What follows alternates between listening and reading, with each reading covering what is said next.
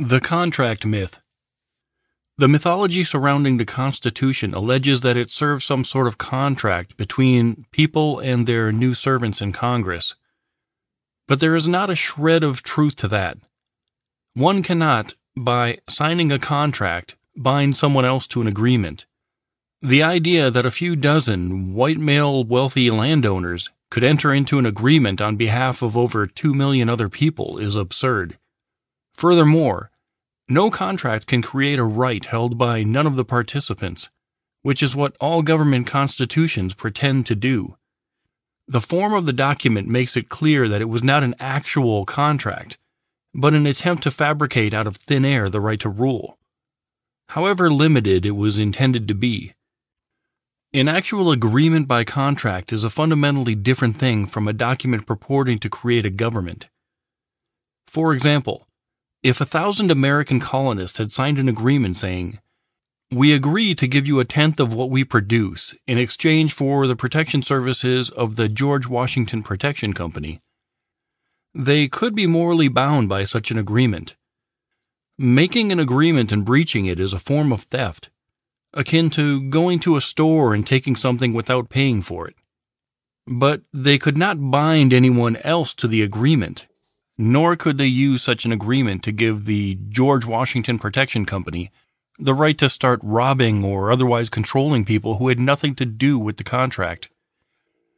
Also, while the Constitution pretends to authorize Congress to do various things, it does not actually require Congress to do anything. Who in their right mind would sign a contract which did not bind the other party to do anything? In DeShaney v. Winnebago, 489 U.S. 189, the Supreme Court officially declared that the government has no actual duty to protect the public. The result is that the Constitution, rather than being a brilliant, useful, valid contract, was an insane attempt by a handful of men to unilaterally subject millions of other people to the control of the machine of aggression, in exchange for no guarantee of anything. The fact that millions of constitutionalists are desperately trying to get back to that, in hopes that it can save their country if people try it again, after it utterly failed the first time, is a testament to the power and insanity of the superstition of authority. Part 4. Life Without the Superstition. The Solution. Nearly everyone can see at least some problems with the government he lives under, whether it be corruption, warmongering, socialist redistribution, police state intrusions, or other oppressions, and many are desperate to find a solution to such problems, so they vote for this or that candidate, support this or that political movement or party, lobby for or against this or that legislation, and almost always end up disappointed with the results. They can easily identify and complain about the various problems, but an actual solution always eludes them. The reason they are always disappointed is because the problem does not reside in the people called government. It resides in the minds of their victims. Tinkering with government cannot fix a problem that does not come from government. The dissatisfied voter fails to realize that it is his own view of reality, his own belief in authority, that is the root cause of most of society's problems. He believes that a ruling class is a natural, necessary, beneficial part of human society, and so all of his efforts focus on bickering over who should be in charge, and on what the power of government should be used for. When he thinks of solutions, he thinks inside the box of statism. As a result, he is powerless from the beginning. Begging masters to be nice or asking for a new master never leads to freedom. Instead, such behaviors are clear indications that the person is not even free inside his own mind. And a man whose mind is not free will never be free in body. People are so accustomed to engaging in the cult rituals collectivity referred to as politics, voting, lobbying, petitioning, campaigning, etc., that any suggestion that they not bother participating in such pointless and impotent endeavors amounts in their eyes to suggesting that they do nothing, because they view voting, whining and begging as the entire spectrum of possibilities open to them when it comes to government. They are unable to even comprehend anything that might actually accomplish freedom. So when a voluntarist or an anarchist explains both the problem and the way out of it, but without presenting a new candidate to vote for, a new political party to support, or some new movement or campaign to get behind, in other words, without proposing anything that coincides with the superstition of government and authority, the average statist will complain that no solutions were offered. From their perspective, anyone who does not play the game of politics within the rules set down by the ruling class is doing nothing. They enthusiastically declare, "You have to participate." They fail to realize that participating in the game created and controlled by tyrants is doing nothing. Nothing useful, at least.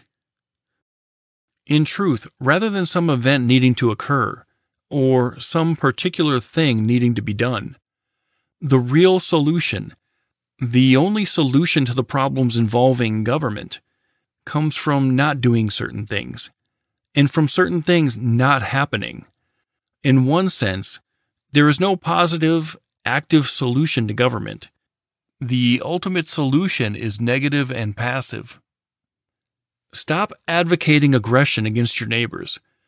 Stop engaging in rituals that condone the initiation of violence and reinforce the notion that some people have the right to rule. Stop thinking and speaking and acting in ways that reinforce the myth that normal people should be, and must be, beholden to some master, and should obey such a master rather than follow their own consciences. When people stop bowing at the altar of government, stop playing the game of tyrants, stop respecting arbitrary rules when written by megalomaniacs, the problem will go away on its own. Being a mythical entity, authority, does not need to be overthrown or voted out or reformed. The people need only to stop imagining something that is not there and never was. If the people stopped allowing an irrational superstition to warp their perceptions, their actions would immediately and dramatically improve. Most aggression, which is now done in the name of authority, would cease.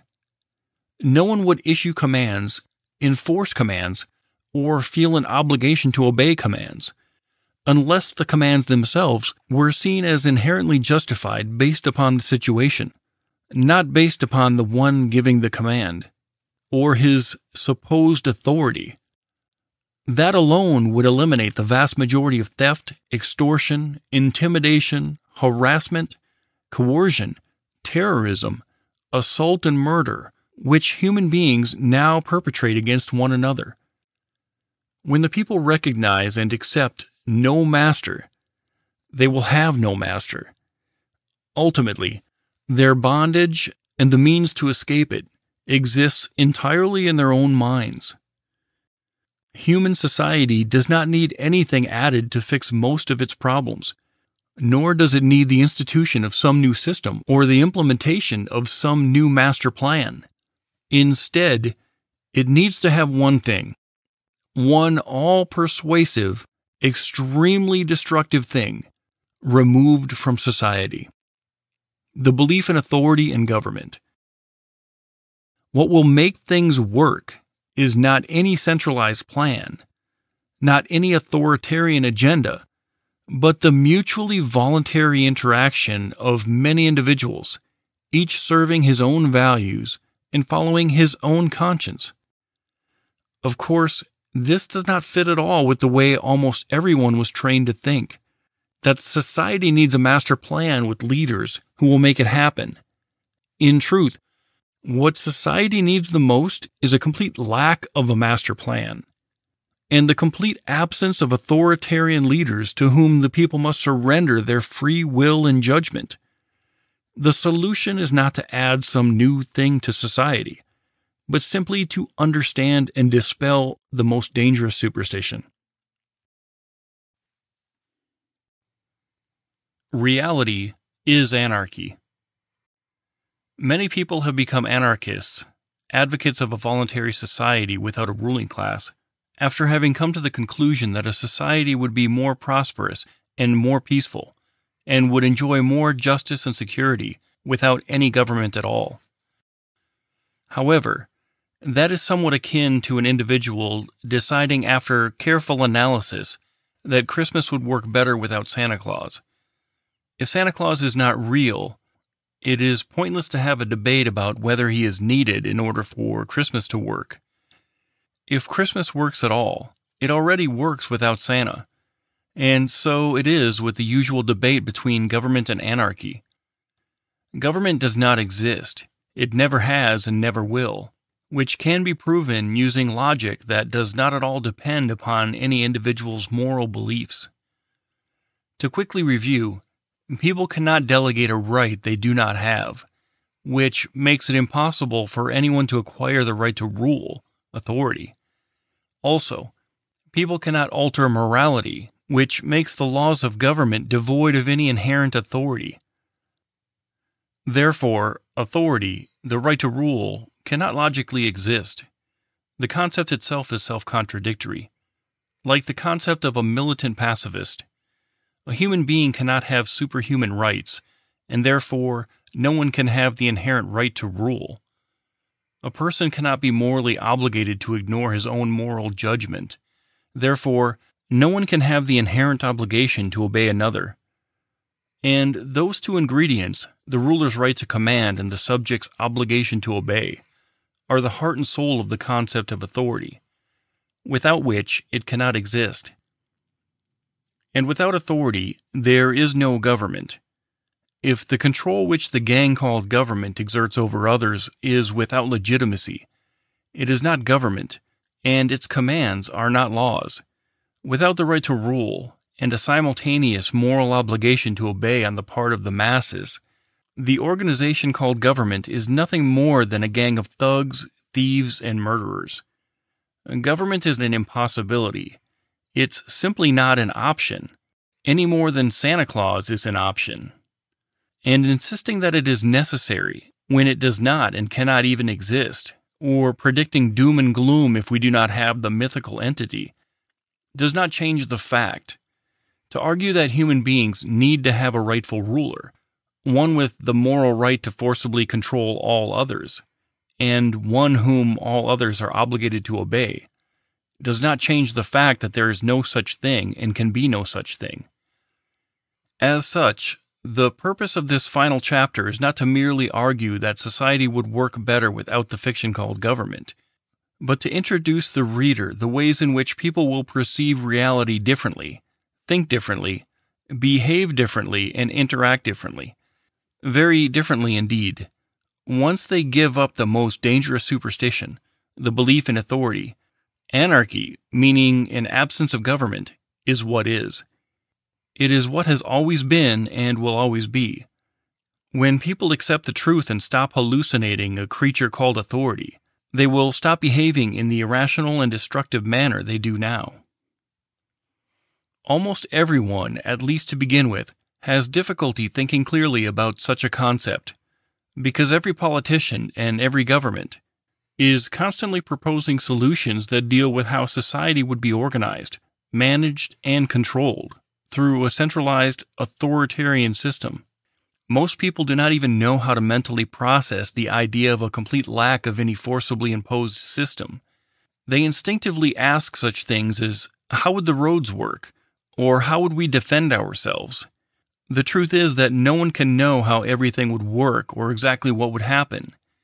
Individuals can make suggestions about how things should work, or predictions about how things might work, but no one can possibly know the best way for everything to work. Despite the huge amount of uncertainty this creates, the historical track record of people living in freedom is far better than any centralized, managed solution has ever been.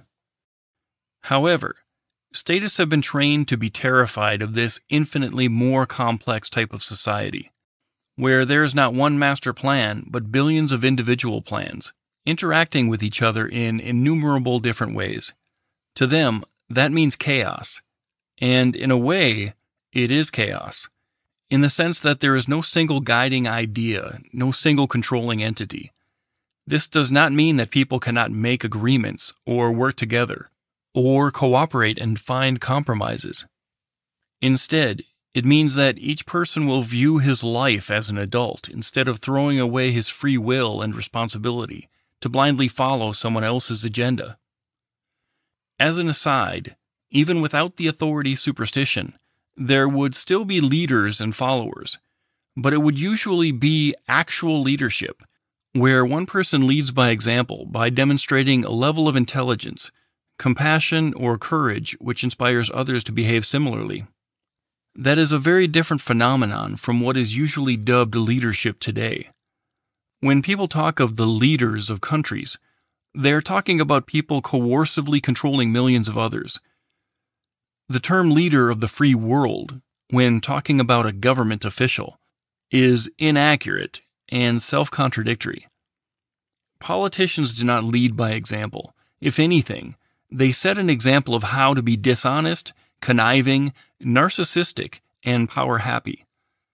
They say what people want to hear in order to dominate and control them.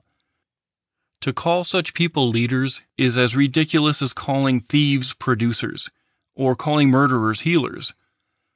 In the absence of the belief in government, real leaders could emerge. People who claim no right to rule, no right to force anyone else to follow them, but whose virtues and actions others recognize as being worth emulating. No one can predict, and no one will control everything that will happen in the world without the myth of government.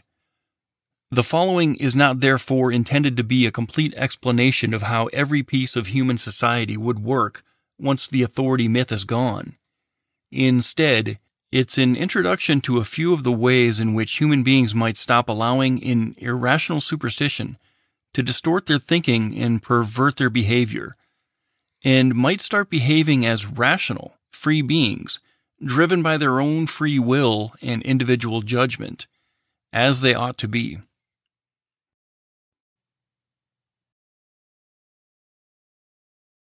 Fear of freedom.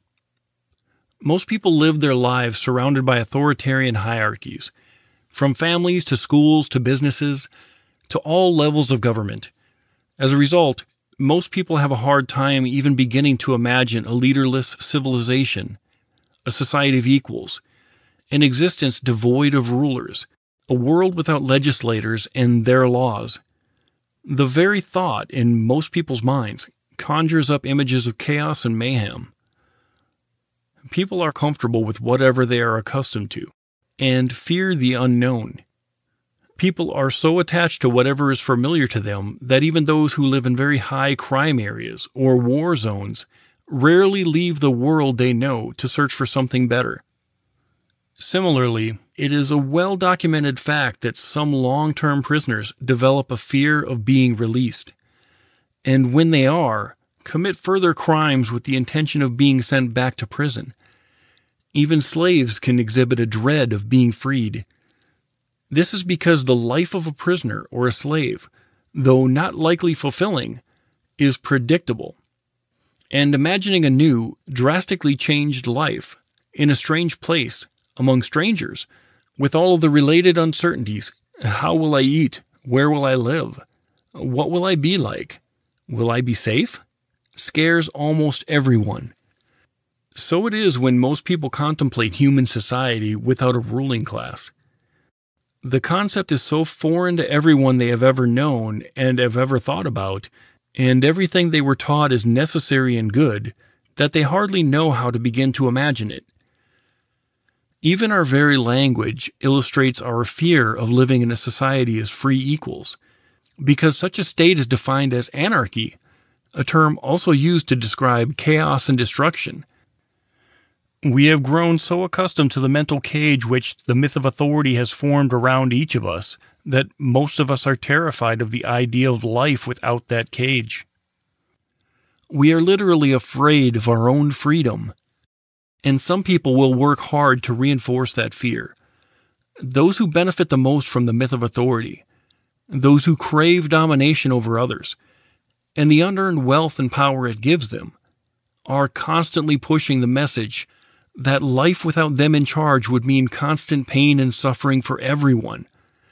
Just about anything people can be afraid of. Crime, poverty, disease, invasion, environmental disasters, etc., has been used by tyrants to scare people into subservience. The details vary, but the template of the message from the tyrants is always the same. If you do not give us power over you, so that we can protect you, you will suffer horribly.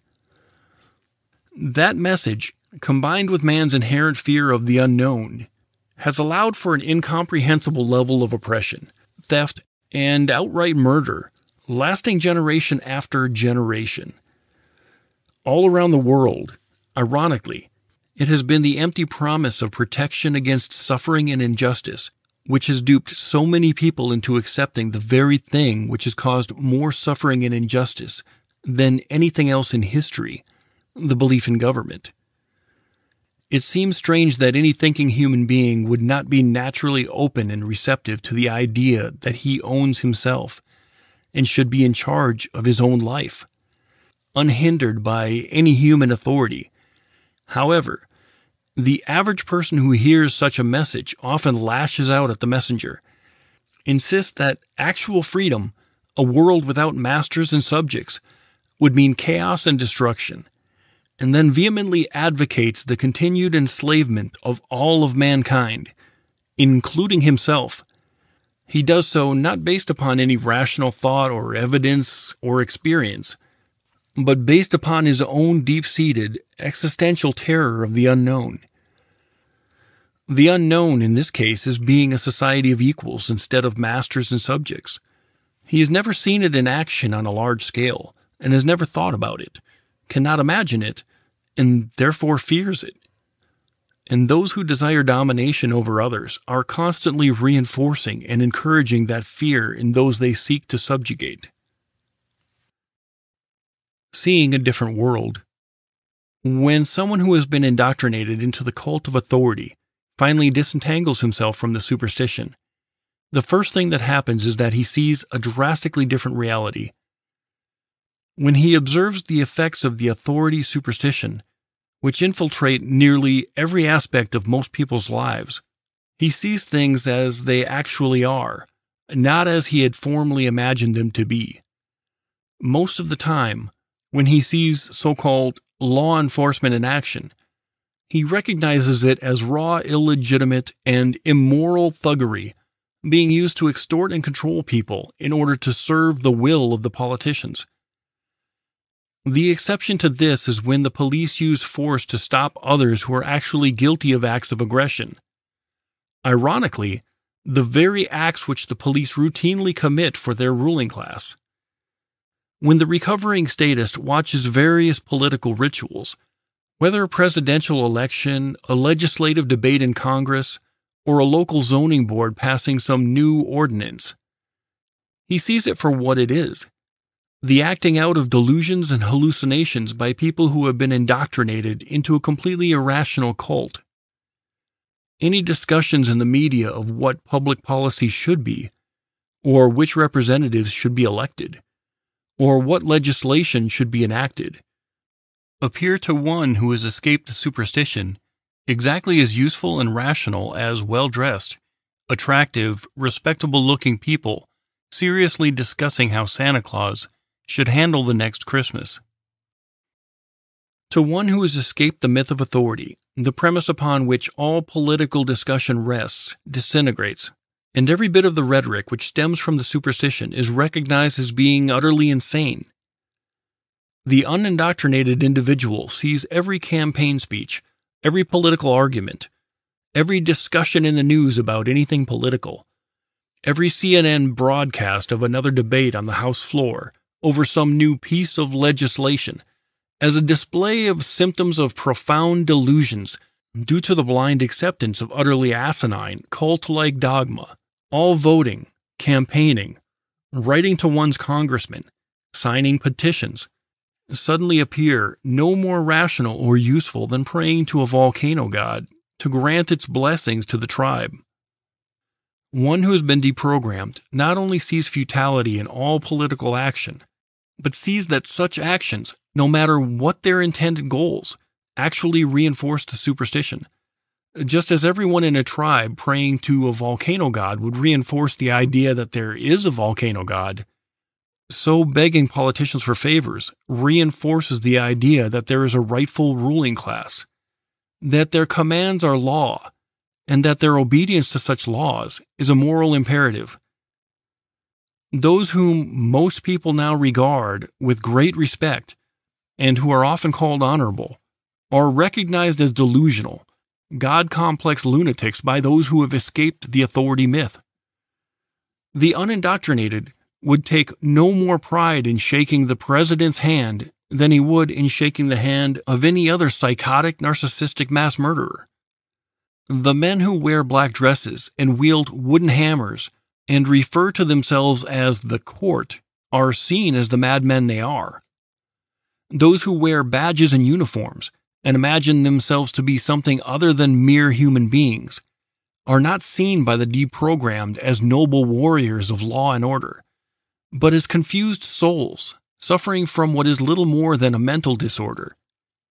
Of course, those who have given up the superstition of authority can still fear the damage that those megalomaniacs and their mercenaries, soldiers and police, are capable of inflicting. But the mercenaries' actions are no longer seen as being in any way legitimate or rational or moral.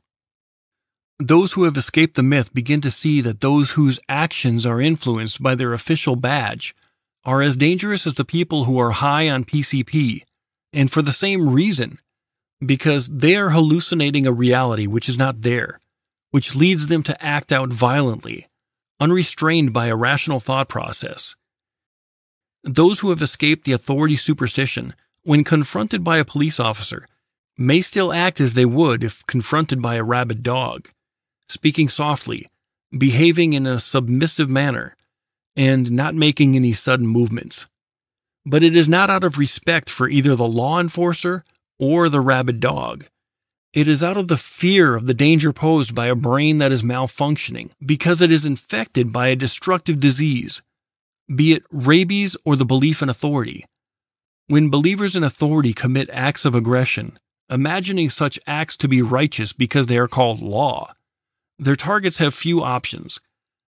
When a tax collector or a police officer or some other officer of the will of politicians attempts to extort, harass, control, or assault those who have escaped the myth of authority, the targets of the legal aggression can either go along with what they know to be injustice, or they can try to somehow circumvent or hide from the legal aggressors, or they can forcibly resist the aggressors.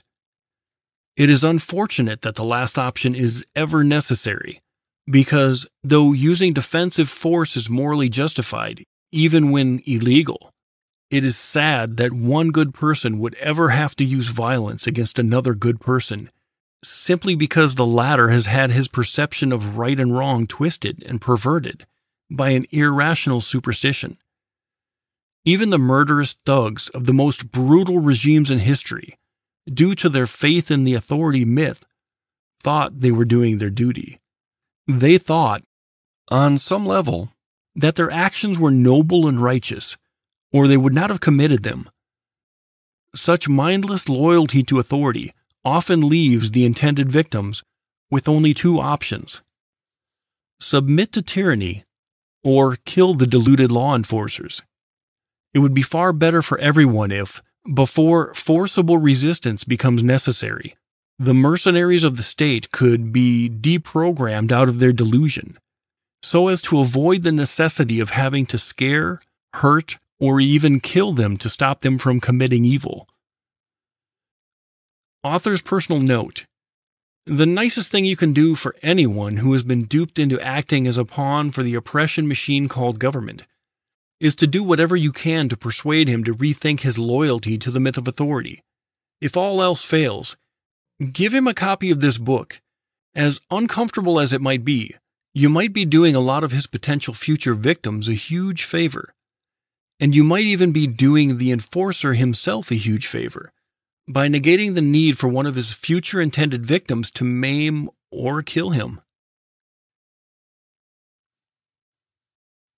A world without rulers. One who has been deprogrammed looks out into the world, and instead of seeing hierarchies of different ruling classes with different jurisdictions, he sees a world of equals. Not in talent, ability, or wealth, of course, but in rights. He sees a world in which each person owns himself, and he comes to the realization that he has no rightful master, that there is no one above him, and that is true of everyone else as well. He is beholden to no government, no country, and no law. He is a sovereign entity. He is bound by his own conscience and nothing else. Such a realization is incredibly freeing, but also can be quite disturbing to those who have always measured their conduct by how well they obey others. Obedience not only is easy, as it allows someone else to make all the decisions, but it also allows the one who blindly obeys to imagine that the consequences, whatever they may be, are always someone else's responsibility. To have to figure out right and wrong, and to know that you alone are responsible for your decisions and actions, can feel like a huge burden. Essentially, losing the belief in authority means growing up, which has advantages and drawbacks. The undoctrinated person can no longer face the world as a carefree, irresponsible child. But at the same time, he will possess a level of freedom and empowerment he could not have imagined before. Statists often have a deep-seated terror of the world in which every person decides for himself what he should do. Unfortunately for them, that is all that has ever existed, and all that ever will exist. Everyone already decides for himself what he will do. That is called free will. Many assume that if an individual is not bound by any authority, and has the attitude, "I can do whatever I want," he will behave like a selfish animal. Some even imagine that they themselves would become animals if they were not governed by a master. Such a belief implies that people feel a strong moral obligation to do as they are told, but otherwise have no moral compass at all. But most people obey the law because they believe that it is good to do so. There is no reason to think that, without being subservient to a master, those same people would no longer care about being good. Yet many still imagine human beings to be stupid savages, kept in check only by controllers. So they expect that if unrestrained by the belief in authority, most people would become like unchained animals. Those who have given up the authority delusion know better. There are, of course, consequences to actions, with or without authority. Aside from moral issues, most people usually choose to behave in ways that do not incur the wrath of others. Even if no one believed in right and wrong, being a habitual thief or murderer would be dangerous, and finding ways to peacefully coexist benefits individuals and the group. But aside from that, most people try to be good. In fact, that is why they obey the law, because they were taught that doing so is good. The problem is not that people do not want to be good. It is that their judgment of what is good and what is bad is horribly twisted and perverted by the belief in authority. They are taught that funding and obeying a gang of thugs is a virtue, and resisting is a sin. They are taught that asking those thugs to rob and control their neighbors via legislation is perfectly moral and legitimate. In short, when it comes to authority, they are taught that good is evil and that evil is good. Initiating violence via the law is seen as good, and resisting such assaults, breaking the law, is seen as bad. Without the myth of authority, people would still have disagreements, and some people would still be malicious or negligent, and would still do stupid and hostile things. The main difference in how human beings would interact without the authority superstition is quite simple. If someone did not feel justified in doing something himself, He would not feel justified in asking someone else to do it, nor would he feel justified in doing it himself on someone else's behalf. The concept is so simple, almost to the point of sounding trivial, but would lead to a huge change in human behavior. For example, if someone would not feel justified in paying for his children's education by forcibly robbing his neighbors, he also would not feel justified in voting for a local government to impose a property tax to pay for public schools. And if someone would not feel justified in stealing his neighbor's property to fund a school, he would still not feel justified in doing so even if he was given a badge and told to do so in the name of law. As another example, if someone would not feel justified in kicking down someone's door and dragging him away, putting him in a cage for years for having possessed a plant with mind-altering properties, then he would not feel justified in supporting anti-drug laws either. Nor would he suddenly feel justified in engaging in such trespassing, assault, and kidnapping just because some authority gave him a badge and told him to do so, in the name of some law.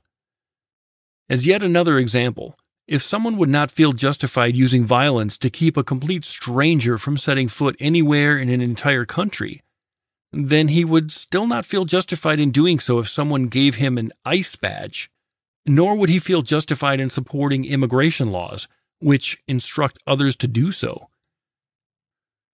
In a society without the myth of authority, there would still be thieves, murderers, and other aggressors.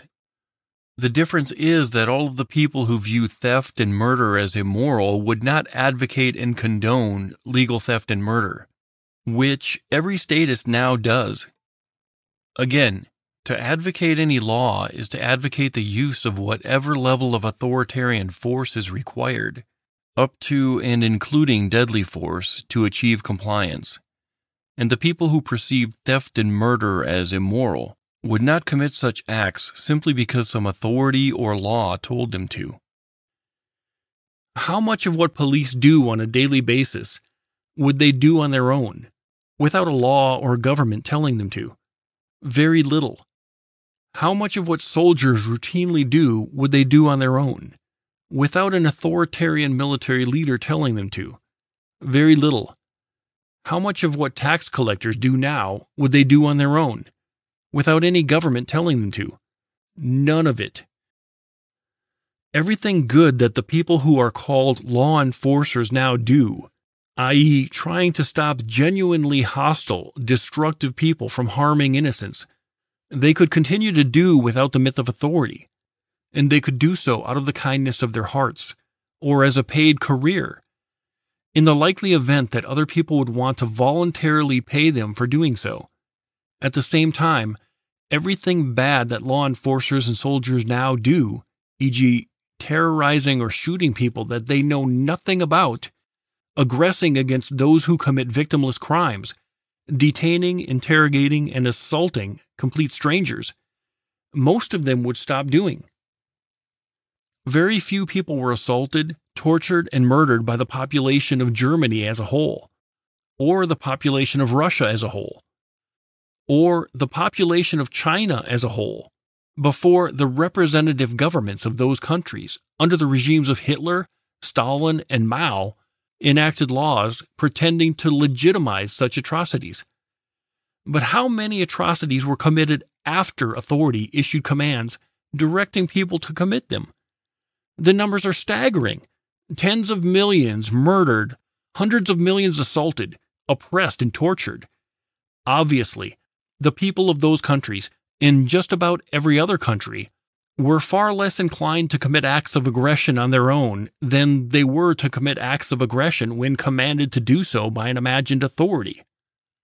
Ironically, when faced with the concept of a purely voluntary society in which every service, even defense and protection, is funded by willing customers instead of by coercive taxation, many statists predict that private security firms would evolve into new, abusive, oppressive governments, or that competing security companies would end up engaging in perpetual violent conflicts with each other.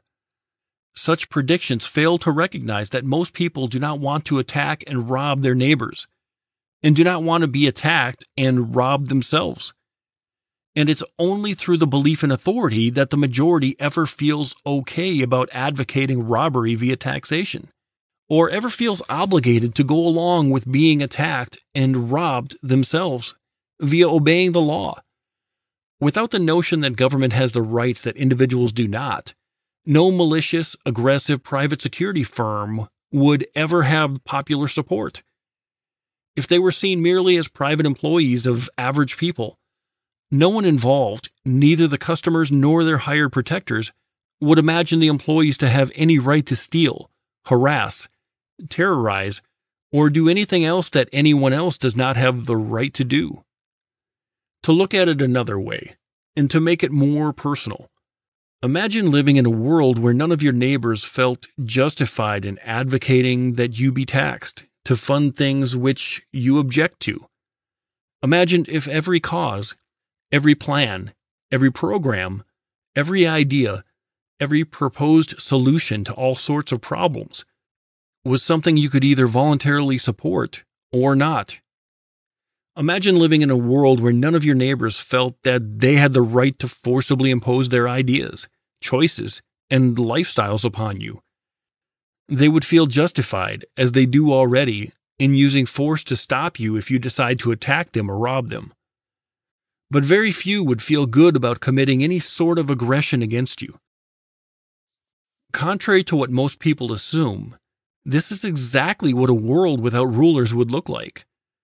Each person would be guided by his own conscience, which could be thought of as self-imposed rules or self-government. Even though some people acting on their own would still make stupid or malicious choices and commit acts of aggression, no longer would anyone imagine that calling something a law or a rule could make an inherently unjustified act into something good. And if you were to resist such an act of aggression, your neighbors would praise you for doing so, instead of condemning you as a criminal, which nearly all of them would do today if you resisted an act of aggression which happened to be legal. Thinking differently, talking differently. Many of the terms people use in the discussions that they have on a daily basis are based upon the assumption that authority can exist. By constantly hearing and repeating the superstition-based dogma, nearly everyone unwittingly reinforces the myth in their own minds and in the minds of those they talk to. Authoritarian propaganda is so ambiguous that it does not feel to the masses like a message at all. It just feels like talking about what is. Most of every history book is about who ruled what area when, which authoritarian regime conquered another authoritarian regime, which individuals or political parties came to power, which forms of government and types of public policy various empires have had, and so on. They speak about elections, who wielded the power behind the scenes, what laws were passed, what taxes were imposed, and what the people thought about their leaders. The underlying premise, which comes through loud and clear even if it is never openly stated, is that it is both inevitable and legitimate for there to be a ruling class, some variety of overlord with the right to forcibly control everyone else. That message continues to be a constant underlying theme of nearly everything written in the newspapers, or broadcasted on radio or television. The news reports, whether local or national, talk about what legislation the representatives or congressmen have passed, what law enforcers did that day, what candidates are running for public office, what public policies they support, and so on. The way every bit of it is reported is heavily tainted by the superstition of authority. Of course, the way people think affects the way they talk. Each person is constantly expressing his own fundamental beliefs, even in seemingly trivial discussions. Compare how the same exact situation and events would likely be reported, first by one who believes in authority, and then by one who does not. With the superstition. Today, the local government of Springfield put into place a 4% increase in local building permit fees, the proceeds of which are intended to fund a program to provide certain medical assistance for the elderly. without the superstition. Today, the local organized crime syndicate issued a formal threat to anyone doing construction or renovation in Springfield, demanding 4% more than the group previously demanded from such people. The thieves say they intend to give some of the money they seized to the elderly. When someone escapes the superstition of authority, his thought patterns and therefore his speech patterns change dramatically. He does not use the euphemistic terms which assign legitimacy to legal violence. He describes tax collectors as they actually are, professional extortionists. He describes law enforcers as they actually are, the politicians' hired thugs. He describes laws as they actually are, threats from politicians. He does not proudly describe himself as a law-abiding taxpayer, because he recognizes what that term actually means, one who allows himself to be robbed and controlled by the power-hungry megalomaniacs. Most statists have a hard time imagining a world in which there is no centralized machine attempting to control everyone else. However, some find it equally difficult imagining a world in which they themselves are not being forcibly controlled.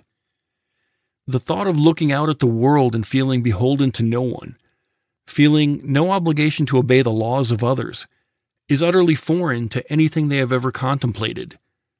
As sad as it is, many people find it hard to even imagine a world in which there is no one they must bow to, no legislator they must subjugate themselves to, no law or rule that can ever outrank their own consciences. Such ideas are worlds away from what nearly everyone has been taught to believe, and accepting such a drastically different view of reality feels like a profound existential awakening. He who has escaped the myth says to himself something like this: does any person, or any group of people, have the right to demand payment from me for something I did not ask for and do not want to fund? Of course not. If I am not committing aggression against anyone, via force or fraud, does anyone have the right to force me to make choices they wish I would make? Of course not. Do I have the right to resist such aggression? Of course I do. Does any person, or any group of people, possess any rights that I do not possess? Of course not. How and from where would they have gotten such rights?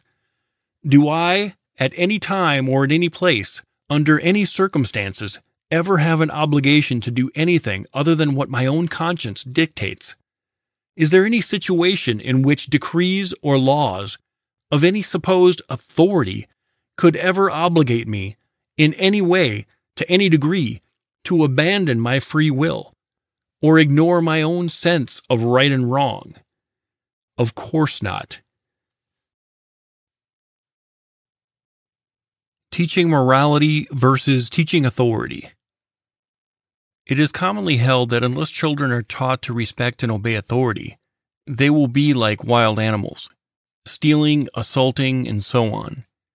But being obedient in and of itself merely means that instead of the individual using his own judgment, he will defer to the judgment of those who seek and acquire positions of power. Some of the most immoral, corrupt, callous, malicious, dishonest people on earth. Training people to be merely obedient only prevents animalistic behavior if the supposed authority does not itself condone and command theft and assault, as every government in history has done in the name of taxation and law enforcement. Obviously, teaching obedience does not help civilization if those giving the orders are commanding the very behaviors that harm society, acts of aggression against innocence. The idea that widespread subservience is good for society rests upon the patently false assumption that people in positions of power are morally superior to everyone else. It should be self-evident that having most of the people disregard their own consciences, instead entrusting politicians to make their choices for them, is not going to make society any safer or more virtuous. Instead, it will simply legitimize the very acts that interfere with peaceful human coexistence. Consider the analogy of a robot which is programmed to do whatever its owner tells it to do, whether productive or destructive, whether civilized or aggressive. This is akin to a child learning to respect authority. Whether the obedient robot or child ends up being a tool for destruction and oppression depends entirely upon who ends up giving the orders. If, instead, children are taught the principle of self-ownership, the idea that every individual belongs to himself and should not be robbed, threatened, assaulted, or murdered, then the supposed virtue of obedience is completely unnecessary. Consider which of the following is more likely to lead to a just, peaceful society. Billions of people being taught the basics of how to be moral human beings, e.g., the principle of non-aggression, or billions of people being taught merely to obey, in the hopes that the few people who end up in charge will happen to give good orders. If there is any difficulty imagining what would happen in the two scenarios, one need only look to history to see what has happened. Even randomly selected rulers, when given permission to forcibly control everyone else, will quickly be corrupted and will become tyrants. But average decent people are not the ones who desire power over others. The ones who seek to obtain power are usually already narcissists and megalomaniacs, people with a never-ending lust for power, who love the idea of dominating others. And the desire for domination is never driven by a desire to help those who are being dominated, but always as a desire to empower the controller, at the expense of those whom he controls.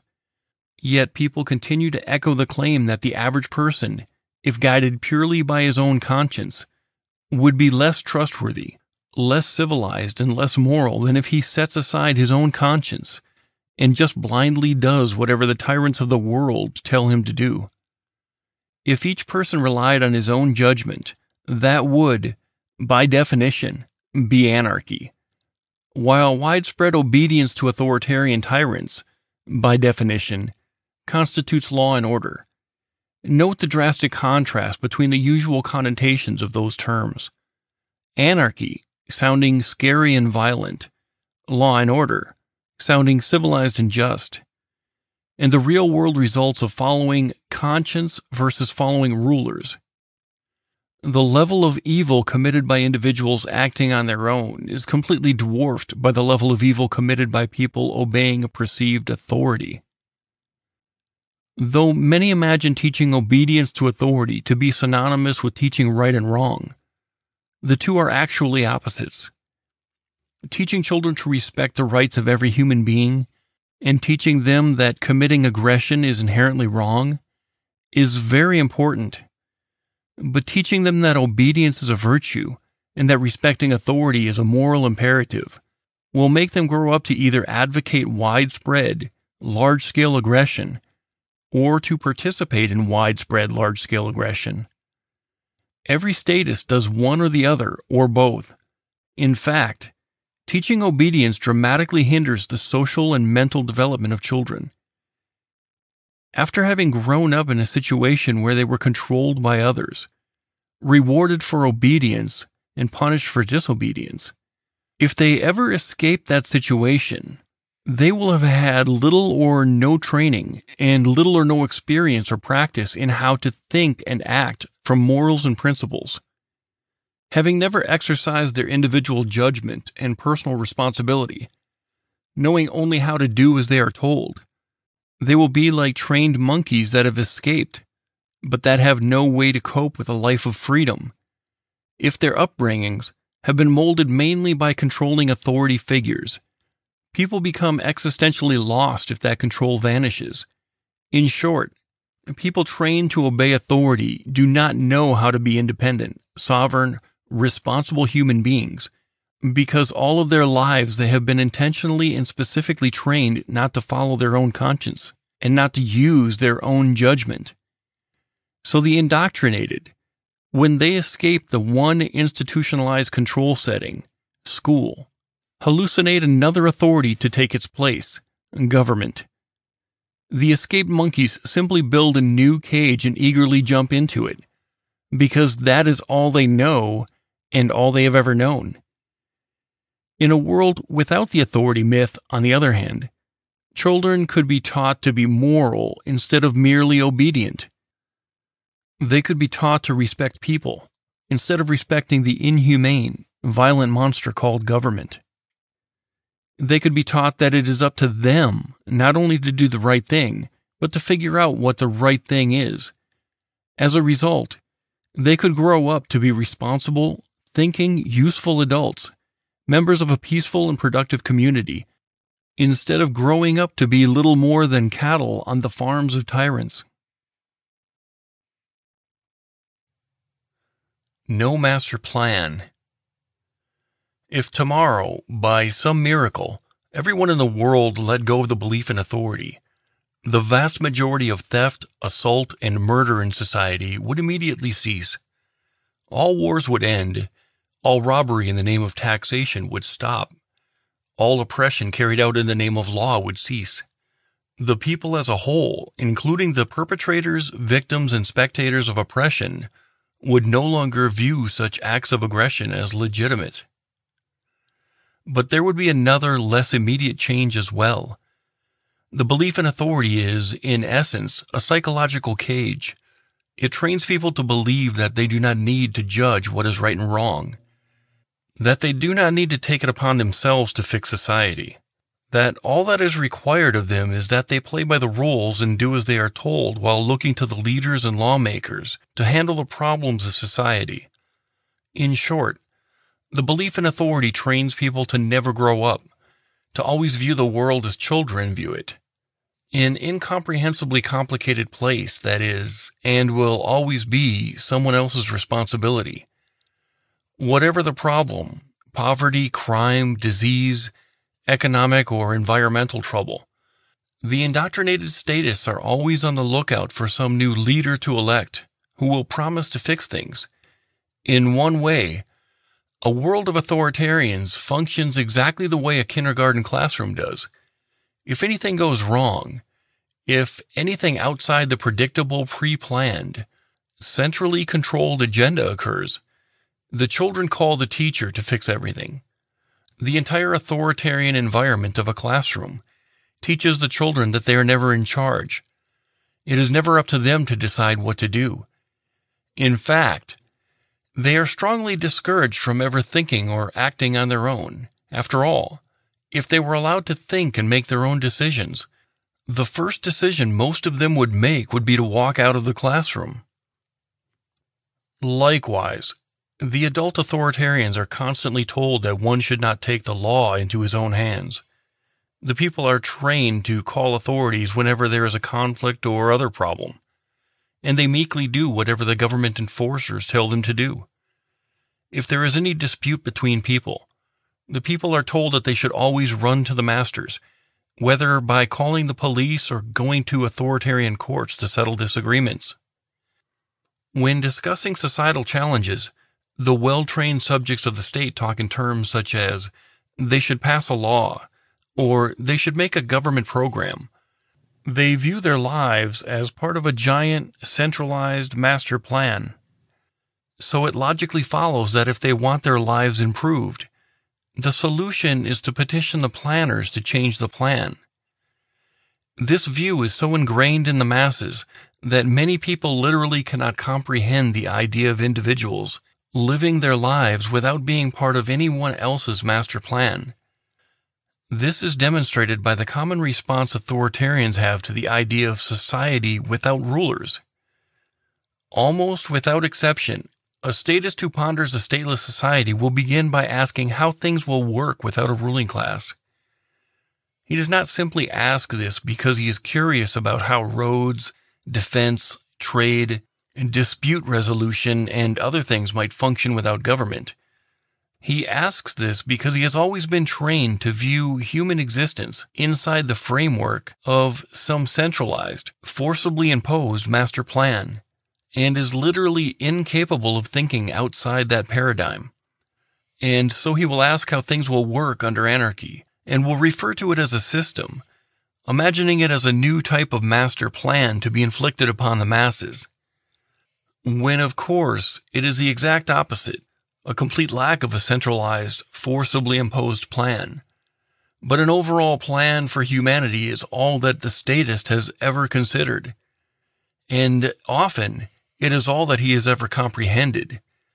The idea that no one will be in charge, that no one will be making the rules for everyone else, that no one will be planning or managing mankind as a whole, and that no one will be telling the statists what to do, is simply something most authoritarians have never imagined.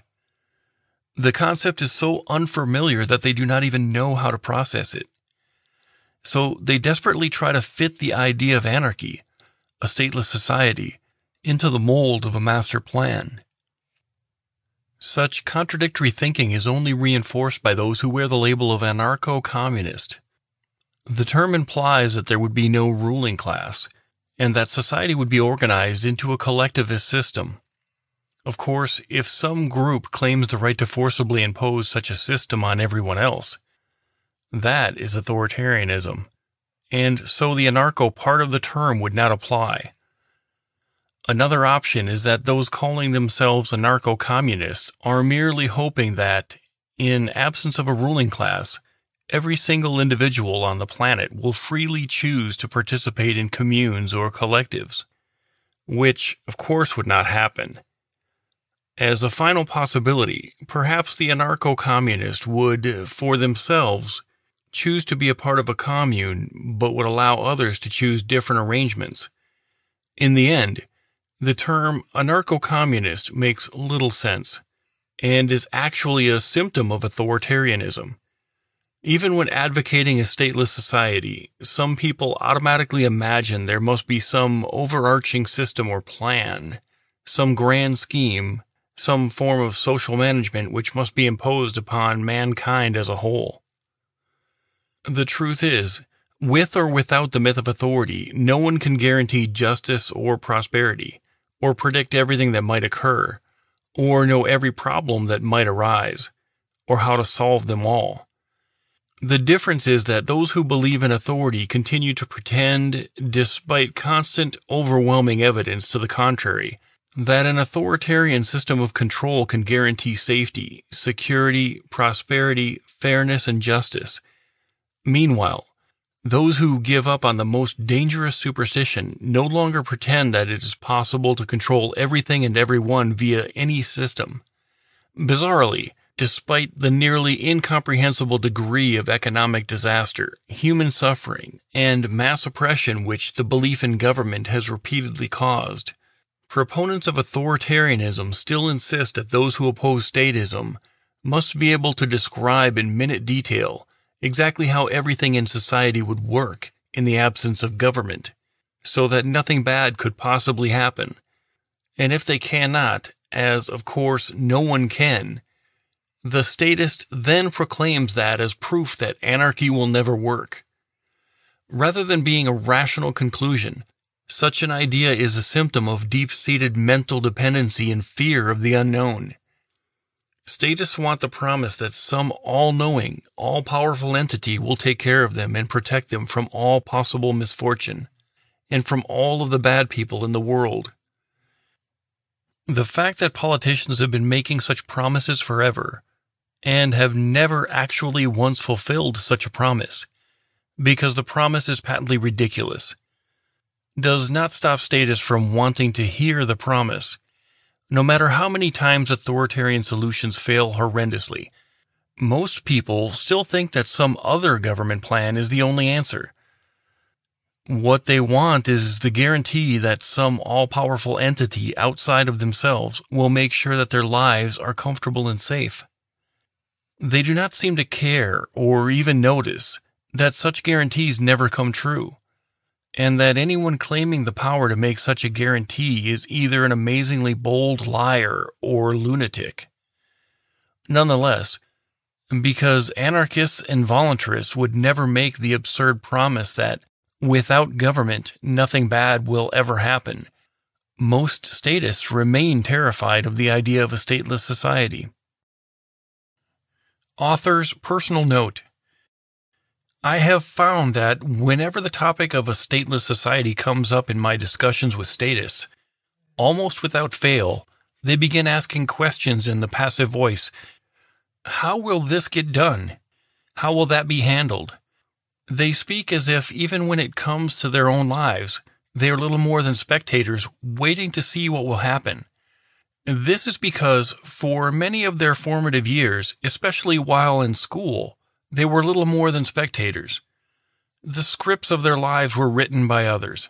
Their destiny was determined and decided by authority, not by themselves. So, in an effort to get them to escape that mindset, when they ask me something like, under anarchy, how will this be dealt with? I respond, how would you deal with it? When they ask, what would be done about this potential problem? I ask, what would you do about it? And they can usually come up with ideas off the top of their heads that are better than any authoritarian solution. The problem is not that they are incapable of being in charge of themselves, their futures, and in fact, the future of the world. The problem is that it has just never occurred to them that they are already in charge of themselves, their futures, and the future of the world. One who understands that authority is a myth does not have any obligation to explain how every aspect of a free society would work, any more than someone who says Santa Claus is not real has some obligation to explain how Christmas would work without him. However, statists often insist, as a condition of even considering the possibility of a stateless society, that someone tell them how every aspect of everyone's life will work without government. Of course, no one knows, with or without the myth of government, everything that might happen. And it is absurd to cling to a provably false, self-contradictory myth, which itself has led to large-scale murder, extortion, and oppression, just because someone failed to describe in detail a perfect world without the myth. People can make suggestions or predictions about how different aspects of a free society would work without the involvement of authority. And many scholarly treatises do exactly that. But once someone truly understands the insanity inherent in the belief in authority, he will never go back to accepting the myth regardless of what he thinks might happen without it, any more than an adult would go back to believing in Santa Claus because he does not know whether Christmas would work without him.